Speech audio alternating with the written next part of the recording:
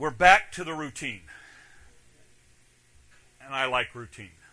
Right now, our plan is to probably start up Bible study in February. We're going to try to do some meetings in January on Wednesday nights, and I'll talk a little more about that next week. But we have been in a series on the 12 disciples, technically really the 12 apostles.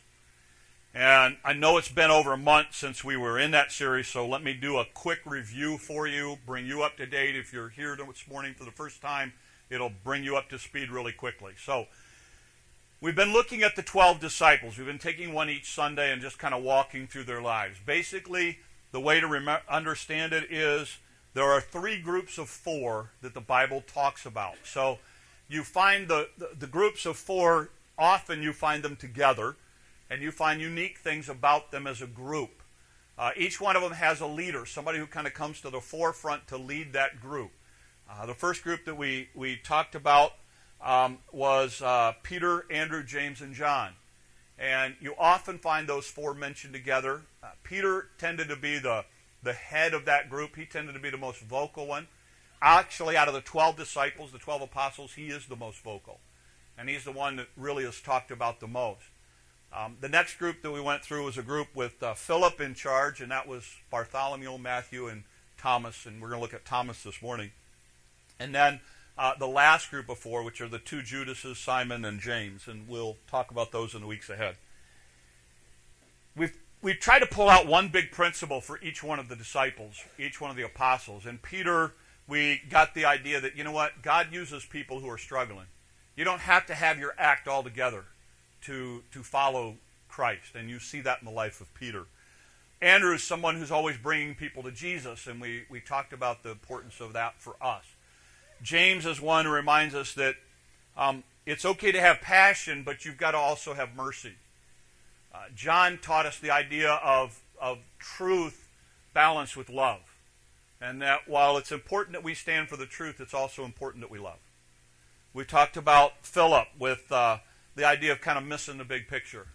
Sometimes it's easy to miss what God is at work doing around you. We talked about Nathaniel and the danger of prejudice, of the idea of having a preconceived idea that things are going to be a certain way.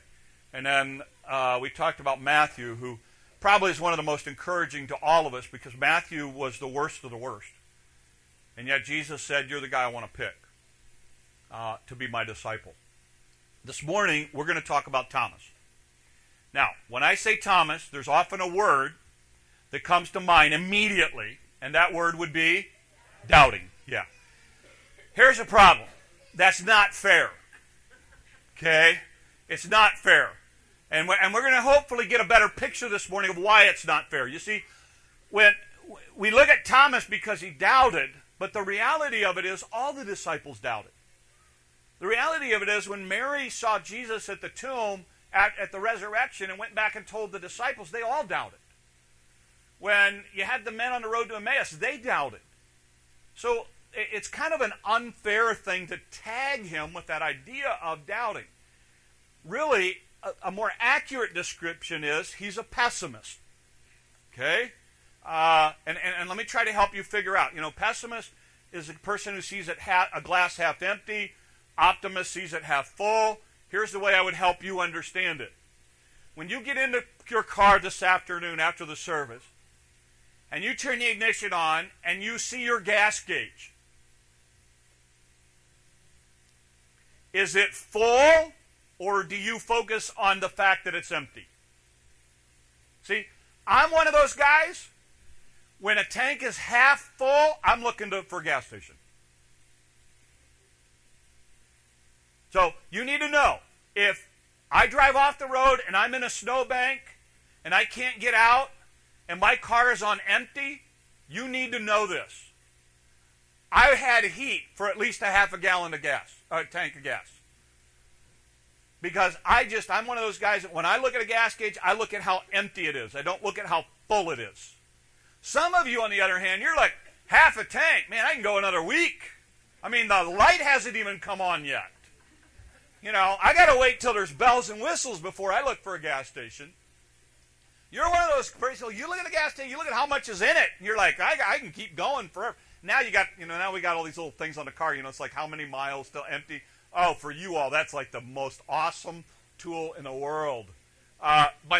It's funny because my motorcycle has one of those, and I was getting down, and and again, I'm a half full person, so I'm watching it, and I keep watching it, and I keep watching it, and it got down to 0. And you got to realize, for me, that's like panic mode. That's, dear God, don't let me run out of gas. Don't let me run out of gas. What I realized then is actually there's another reserve of a gallon that it didn't tell me about that. Now that I know that, I feel a little more comfortable. But again, everyone's like that. Thomas is one of those guys that, he always looked at the negative. And we're going to see that today. And so some of you are going to really relate well to him. And some of you are going to go, I just don't get it. But pessimist is more of a better description of him. Thomas, he's known as the twin. We know nothing of his twin. So he either had another sibling, a brother or sister, that was identical or paternal. I don't know what do they call that. What do they call that? Paternal, identical. Okay, so there, something like that. We just know he was known as a twin. History says that after the disciples all take off, he probably goes to the area of India and ministers, and then ultimately dies by a spear, having a spear martyred with a spear. The Gospel of John gives us the most insight to Thomas. And there's 3 specific instances. We're going to look at them this morning, and then we're going to jump to let's learn some things that help us this week as we live our life.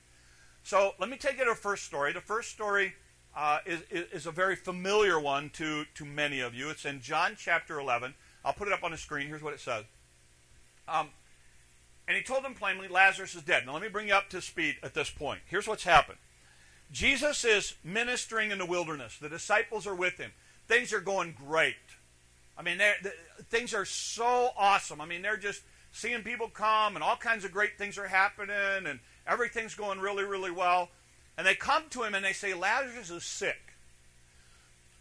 And the disciples then, and so Jesus doesn't do anything at that moment. The Bible story tells us that Jesus waits a couple of days. And so really, when you look at the whole background behind the story, the idea is kind of like this. If you're from a disciple's point of view, the disciples are looking at it, they come and say, Lazarus is sick, and Jesus is like, okay, we'll go, but things are going so well here, we're going to stay here and keep ministering. The disciples say, yeah, everything's going great here in the wilderness. And then Jesus looks at the disciples, and he makes this statement. He said, no, you guys don't understand what's going on. Lazarus isn't just sick now, Lazarus is dead. And it was just flat out there for the disciples to deal with. And notice what happened. And for your sake, I'm glad I wasn't there. He said, there's a reason I waited 2 days. It wasn't because everything was going great here. I waited 2 days because I didn't want to be there and everybody want me to try to do something. And yet, for this, I will give another opportunity to believe in me. Come and let's go to him. Now here's the problem. Jesus now looks at the disciples in the middle of everything going great and says, okay, guys, it's time now. We're going to go to where Lazarus is. Now, the problem was the last time they were in the area that Lazarus was in, people tried to kill Jesus. They wanted him dead. So this is a suicide mission. And the disciples know that. The disciples know, in fact, they've had this big argument with Jesus prior to this about should we go, shouldn't we go, this is why we shouldn't, this is why we should. They've had this argument with Jesus. They've been arguing with Jesus about why this is a bad idea. There are bad ideas, and there's really bad ideas. This is a really bad idea. Don't go see Lazarus. And Jesus finally looks at them and says, come, let's go to him. And this is where Thomas speaks up. Thomas, nicknamed the twin, said to his fellow disciples, let's go to and die with him. In other words, he should have just stopped at let's go to. But that pessimistic side comes out, and Thomas goes, okay, let's go to and die with him. Okay, if he's so intent on going to Jerusalem area, being killed, you know what's going to happen. They kill him, they're coming after us, let's just all go together, we'll all die together, let's just get it over with. That's Thomas's idea. Let's just do this. Now, We look at that as a negative, but here's what I want you to see in this. There's this pessimistic thing that is here, but here's what I want you to understand. One commentator described it this way. He called it a heroic pessimism. And here's the idea. Thomas wasn't against following Jesus. In fact, Thomas is saying, we'll follow him no matter what the cost. If he wants to go to Jerusalem and die, let's go. We're all in this together. There's no hesitation on his part about, oh no, the cost is too great. Oh no, we shouldn't do that. Okay, Jesus, like, you go, tell us how it goes and come back. There's, okay, if you're going to go, we're all in and I'm going too. And all the disciples, it's interesting, follow Thomas's lead and go with him. And although Thomas has that pessimistic attitude, there's a heroic pessimism here that says, you know what? I'm all in when it comes to following Jesus. And there's something in that we should honor. Okay? The second story is another very familiar story. It's in John chapter 14. You know John chapter 14. We read it at a lot of funerals and stuff like that. You know, that's that passage about, you know, I'm going to go and prepare a place for you, and in my Father's house are many mansions, and blah, blah, blah. That's the context of this story. And notice what it says in John 14. And you know where I'm going. Jesus tells them all about this, in my Father's house and all this. And you know where I'm going and how to get there. No, we don't, Thomas said. We don't have any idea where you're going, so how can we know the way?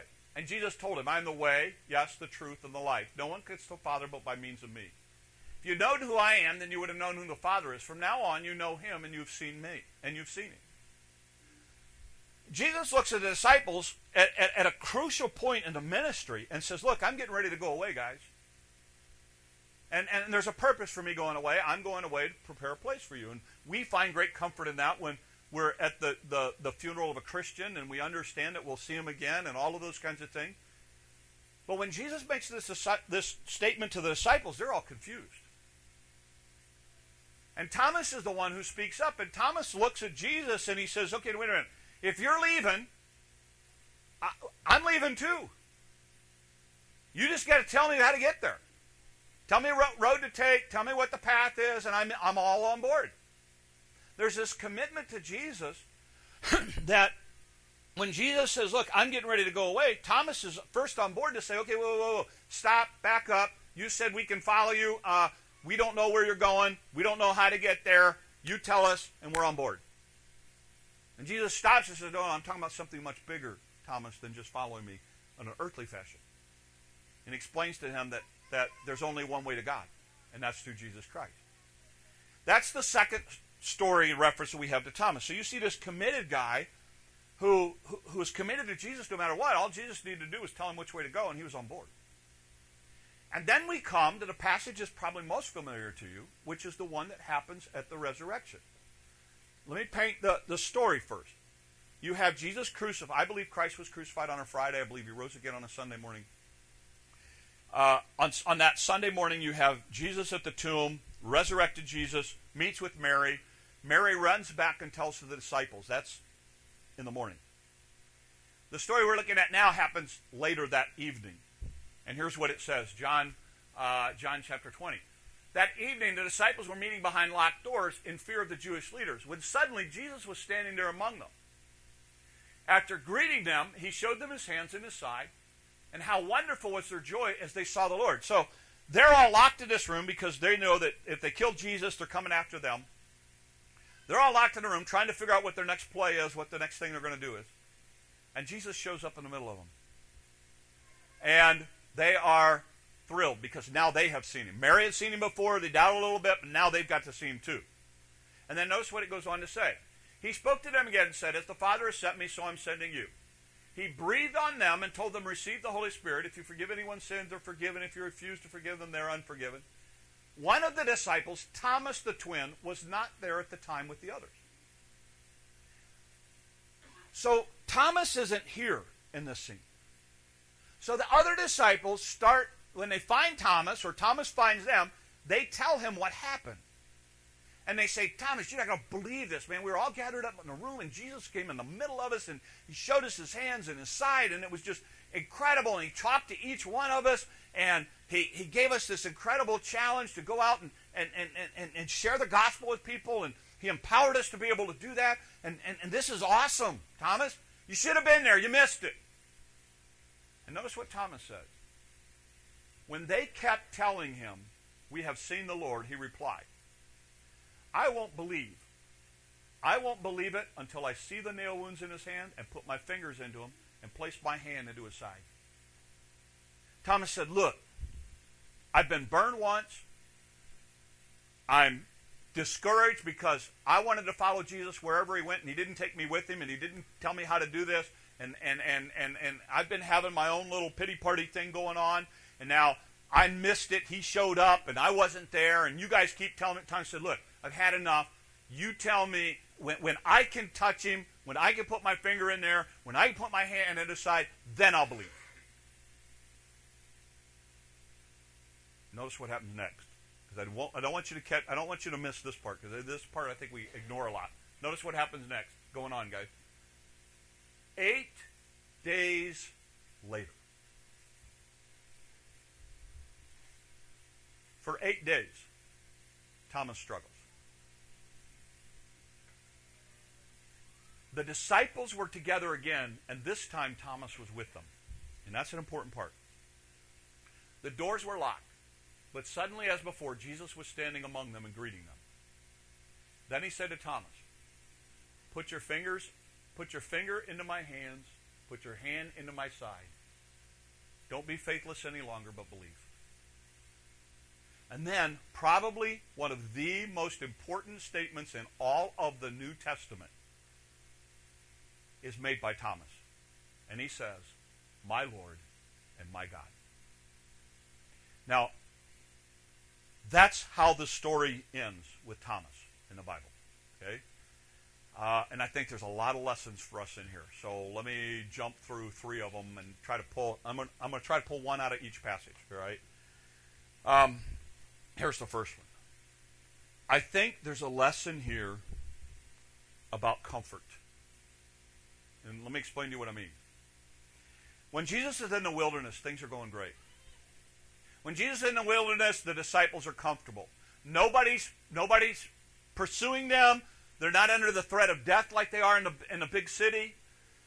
They're watching God work. Things are exciting. And the reality of it is, they don't want to leave. The reality of it is, in order to follow Jesus, it could get ugly. The reality of it is, in order to follow Jesus, to go to where Lazarus is, they may die.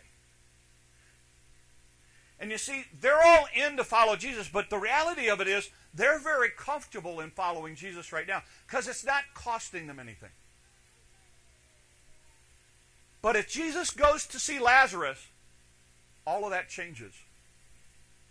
When Jesus goes to see Lazarus, it's going to get really messy and really hard and really difficult. So why would we want to do that? Let's just stay here. And they spend a lot of time in John chapter 11 arguing with Jesus back and forth, trying to explain. Finally, Jesus looks at him. He's had enough of the argument. He goes, look, Lazarus is dead, and we got to go. So I'm going. And it's Thomas who steps up with that heroic pessimism and says, you know what? All right. If that means following you, we're going to die, then you know what? We're going to follow you. In other words, and here's the lesson I think for us, they got over the idea that the goal in their Christian life was to be comfortable, no matter what the cost. As I talk to people, I find that one of the biggest challenges that I see with Christian people today is this. It's really hard to do right in a world that always does wrong. So, I talk to business people, and this is what I hear. We're trying to be honest in our business. That guy's cutting corners, and people follow them instead of people go do business with them instead of us. I hear it from teachers when teachers go, you know what? I'm trying to challenge these kids and push these kids, but I have to fight the parents, and I have to fight the school, and I have to fight my colleagues, and I have to fight everybody else in order to do it. And sometimes I wonder, is it worth it? And I talk to people who I get this from high school kids, college kids a lot. And kids, let me tell you what's going to happen. If you have a strong work ethic and you go into the workplace, you need to know that is not the way the workplace works. And you're going to go in and you're going to start doing a good job and you're going to be meticulous and you're going to be on time and you're going to do all those things. And here's what's going to happen. You're going to start making the people who back off and push stuff to the side, you're going to make them look bad. And they're not going to be happy about that. And they're going to start pressuring you to do the job the way they do the job. And what happens to a lot of kids is they get tired of fighting it, and they get tired of trying to do what's right because they want to be comfortable in the world in which they work, so they choose the comfort over doing what's right. And you're going to fight it over and over and over again. And I think one of the lessons you see in Thomas here is Thomas says, you know what? There's this heroic pessimist that says, you know what? We're going to follow you no matter what the cost. That means we die, we die. That means whatever it is, you tell us where you're going and we're all in, no matter what the cost. And I think as Christians, we've got to get to the point that we have to say, you know what? I'm going to follow Jesus. I'm going to follow the Bible. I'm going to do what God wants me to do, no matter what. And if that means it's a little tougher, then it's a little tougher. And if that means that you're not going to be as comfortable, then you're not going to be as comfortable. Kids, if that means that everybody has to look bad because you're just doing a good job, then everybody's got to look bad because you're going to do a good job. You're going to make a decision that you're going to do what's right. Those of you who are in elementary school, let me talk to you for a second too. There's going to be a lot of pressure, even on you, to cut corners, to copy off of another kid's homework, to try to, when the teacher asks you how long you practiced, you fudge the numbers because you don't want to look bad. You got to make a decision whether you're going to be comfortable in this world or you're going to do what's right. And one of the things that you see about Thomas, even with this pessimism, one of the things you see about Thomas is Thomas said, you know what? I'm going to do what's right. I'm going to follow Jesus. And if that means I die, that means I die. But we're going to do this right. We're not going to focus on being comfortable in the wilderness because it's more difficult in the city. And I think there's a great lesson in there for us. I think a second lesson that you see in this thing, in John chapter 14, is you see a commitment on Thomas's part that basically says this. God, you tell me what to do. You tell me where to go, and I'll do it. Just tell me the way, and I'll go down that road. I think we need people as Christians who that's our attitude. Because here's the bottom line. You know as well as I do. We excuse our behavior so many times in so many different ways. We come up with all kinds of ways. Instead of saying, all right, God, what do you want me to do? With our money. I'll give you a great example. With our money. Instead of saying, God, what do you want me to do? How do you want me to handle this? We come up with all these crazy things to excuse our behavior with regard to our finances. We do it with our spouse. With our spouse, we go, you know what? We get short with our spouse. Now, let's understand what we're doing here. This is the person who committed to stay with us no matter what. So it's easy. We get the attitude sometimes like, you know what, look, I told you that I loved you when I married you. If it changes, I'll let you know, so just get over it. And honestly, I have watched people I watch farmers and employers treat their hired hands better than they treat their spouse. And that's just wrong. That's wrong on so many different levels. There should be nobody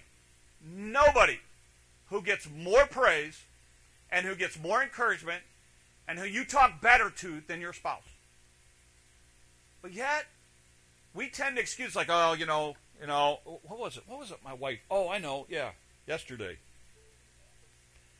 What were we doing? It was something about, we're in the same corner of the kitchen, okay? And my wife doesn't understand that's the prep corner.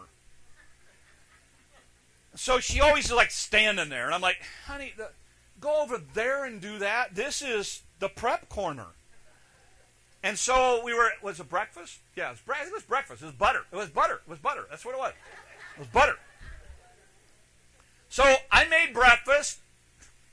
Thank you. I made breakfast on Saturday morning. And one of the things that we eat every Saturday, we have kind of a standard thing. And on Saturday morning, I make grits and I make sausage. And so I had grits and sausage. And so I've got, and you got to put butter on the grits if you don't know that. You have to put butter on grits. So, and you want to put it on when it's hot so that it melts. So she's standing there in the prep area doing something with the coffee maker. And so I've got to kind of push her into the corner so I can get the drawer open to get the butter knife out to get to the refrigerator to open up the thing. And she's like right there. It's all taking place in this area like this big. And so I get the butter out and I'm cutting it up and I'm putting it on and I said, okay, move over. And she's like, you got to know my wife to know this. My wife's like, move over, please.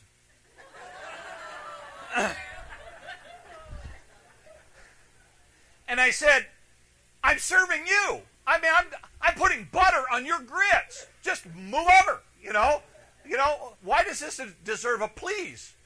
And then she said, and then she goes, and you wonder where your son gets it from.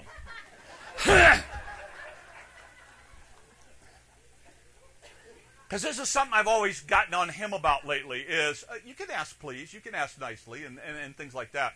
And she goes, and the apple didn't fall far from the tree here. And we got to say, we're laughing and joking about the whole thing. But it was a simple thing like, she wanted me to say please. And now this morning I'm thinking about it and I'm going, why was that so hard? I mean, if anybody I had to treat with honor and dignity and go, hey, could you please slide over? I should have said, can you please slide over because I, your humble husband, am putting butter on your grits so that you can enjoy them? But I didn't think about that. That's what I'm going to say next time. Yeah. But here's the point. In other words, we know the Bible says to honor our spouses. Why don't we just simply, like Thomas, go, okay, Lord, just tell me what to do, I'll go do it. Instead, we come up with all of these reasons for this crazy stuff that we do. Same thing, we come up with all these reasons at work why we should be able to cut corners. You should. Let me tell you something. If you're a Christian this morning, you ought to be the best employee in that place.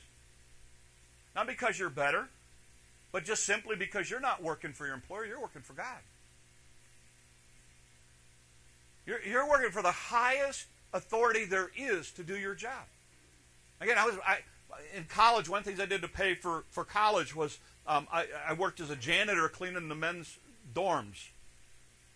Okay, what do you know about men's college dorms? And the restrooms. Okay? I mean, it's kind of a pretty humble job, reality was. But you know what we were taught from day one? And I'm not trying to be sacrilegious here, but I want you to understand how seriously we were taught to take that job. We were taught to clean the restroom as if the next person to use that restroom was Jesus Christ himself. That's simple. So you didn't walk out of doing your job that night until the idea was, if Christ could physically walk in and use this restroom, I wouldn't be ashamed of how that place looks. And you think about it for a minute. You start to do your job with that kind of mindset, it changes how you do everything. Because you know what? Colossians says that you don't work for man, you work for God. And whatever you put your hand to, you do it as unto the Lord, not unto men. We just got to learn to follow what it says. And that's what Thomas said. Lord, you just tell me. And then the last thing is this. Here's where you see the negative side of his pessimism. And you got to walk with me through this for a few minutes, and you'll see where I'm going with this. But you need to understand, Thomas had walked with the other disciples for 3 years. So Thomas and Jesus and the disciples, they all walked together, they all walked together, they all walked together, they all did stuff together, they all sat and learned together, they all spent all this time together, and then Jesus dies on the cross. The next morning, the morning of the resurrection, all the disciples are where? Oh, there's one free. No, I can't grab you, honey, as much as I want to. I mean, the disciples are all gathered there. And you've got all the disciples in a room by themselves. And who's not there? Thomas. Why? Here's what I think. I think, and this is what you see with pessimism, there's a danger with pessimism that you automatically go to the dark side with things. You always look for the negative. And I think Thomas had so much of a desire and a love for the Lord and a passion for the Lord. When Jesus went away and Thomas couldn't go with him, I think Thomas's response is, I just can't deal with people right now. I just need to go be by myself. I just need to work this through myself. And Thomas does the one thing that hurts him the most here. He withdraws from everybody else. So Thomas is now off to the side by himself, struggling with what he has been through. The other guys, the other 10 guys at this point, who had gone through the exact same thing, are working through it together. But Thomas is over by himself because pessimism tends to focus on the negative, and when pressure comes, what happens? You tend to withdraw. And honestly, you tend to get depressed. And you set yourself up for depression. And you find this over and over again in Scripture. You find this with Elijah. When Elijah goes through the depression, what happens? One of the key things is he takes his servant and he leaves his servant. And when he leaves his servant, the depression even gets worse. When he finds himself by himself. And here's the thing. This is what I want you to understand. Had Thomas been with the disciples, what would he have seen the day of the resurrection? He would have seen the resurrected Lord. He would have seen the thing that he desires the most, had he been there. But Thomas wasn't there. Thomas was pulled away from everybody and was off by himself somewhere doing something. So Jesus shows up, and the passage says these guys are thrilled with joy. But who's not joyful? Thomas. Why? Because he pulled himself away. And then, this is what I find so fascinating. So now Jesus, who I believe loves Thomas, and who wants to help Thomas, doesn't come around to Thomas for 8 days. For 8 days, Thomas struggles. For 8 days, Thomas has to deal with, are they lying? Are they just seeing stuff? Is it really true? Maybe it is. Maybe it isn't. And I give Thomas credit because I think part of his mindset is, you know what, if that happened before and Jesus shows up again, I'm going to be there. And so 8 days later, Thomas is with the disciples now, and Jesus shows up. And this is what I love about this story. Don't miss this. When Jesus shows up, the first person he goes to is who? Thomas. Does he rebuke him? No. Does he yell at him? No. Does he tell him how dumb he was for what he did? No. What does Jesus do? Thomas, put your fingers in there. Here. Put your hand in there. Thomas wants you to believe. And Thomas turns around and gives the greatest response, my Lord and my God. Jesus does not berate him for his doubt. Jesus does not beat him up for his pessimism, but he doesn't encourage it either. And here's the thing with Thomas. Thomas wrestled for 8 days when he really didn't have to. But he put himself in a situation by withdrawing that made it hard. And Jesus had to get him to the point to realize that, you know what? This is not, Thomas, how you want to live. And I give Thomas credit for going back to the disciples, but I think there's a lesson in there for us.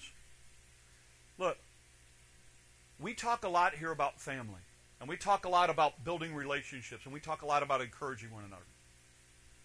And you need to understand that when you start going through some tough times, the natural tendency within humanity is this: to not tell anyone else about your problems and to withdraw.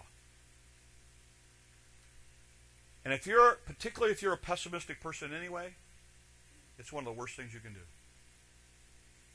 It will only spiral you farther away. Jesus will come and Jesus will confront your issues of doubt. But there's a price tag when you go down those roads. Like I say, Jesus doesn't condemn him for it, but Jesus doesn't encourage it either.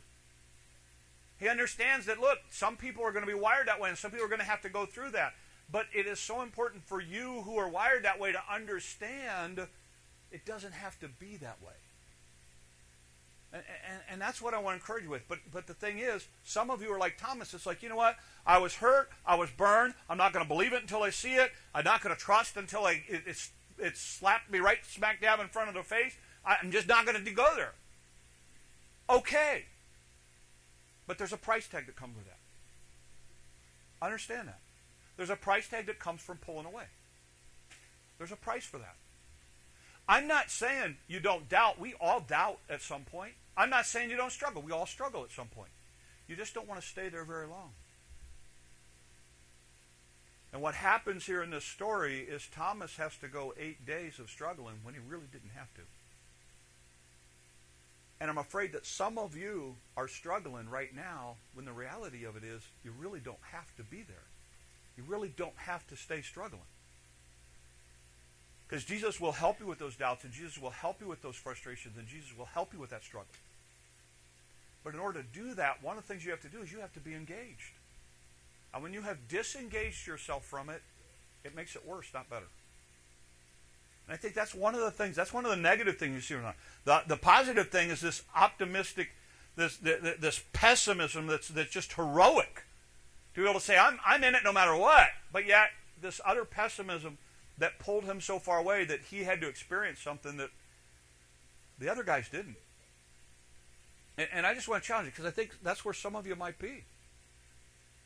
And like I said, it's not a magic fix. I'm not saying you just go flip a switch and it all changes. But what I'm saying is you start down a road to say, you know what? I'm going to engage. This is what happens a lot, that I see a lot with people. Is I watch this play out. And what happens is somebody goes through a rough time. Christians come along. They help them.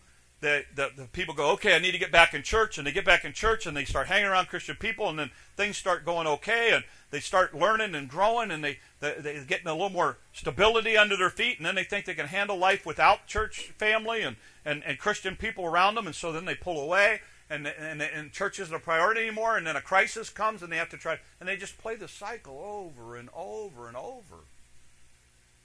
And I watch people who understand this process, and they say, you know what, I'm going to engage, and when I go through tough time, I'm going to depend on some of these people to help me through it. We're going to walk through it together with them, and we're going to get through it, and then we're going to step on to the next step. And their life goes more like this.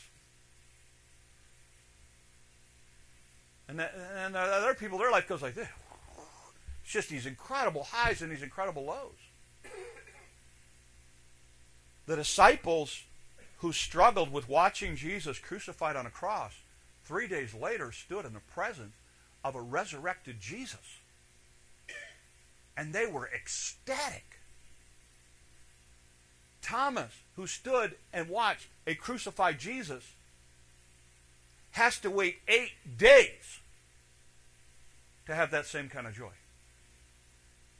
Because instead of being where he was supposed to be with who he was supposed to be with, he pulled away.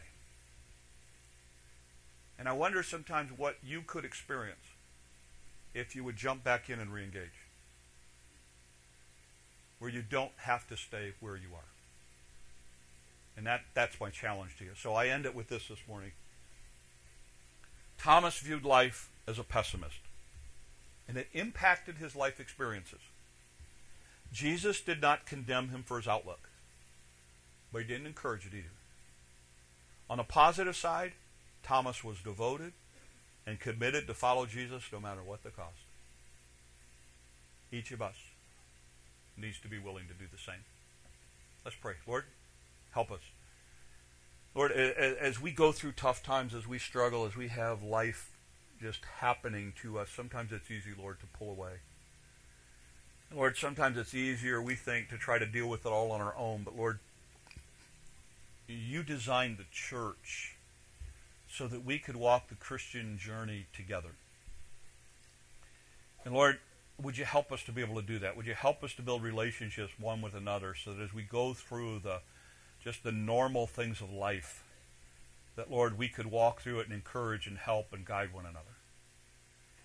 Lord, for those who are struggling this morning, Lord, who there's just a strong desire to do it their way, to not focus on others, Lord, would you just help them to understand the importance of this? Lord, for all of us, would you help us to have that heroic pessimism that says, Lord, no matter what the result, we're not going to be comfortable unless we're doing that which is right. And Lord, just help us to do that.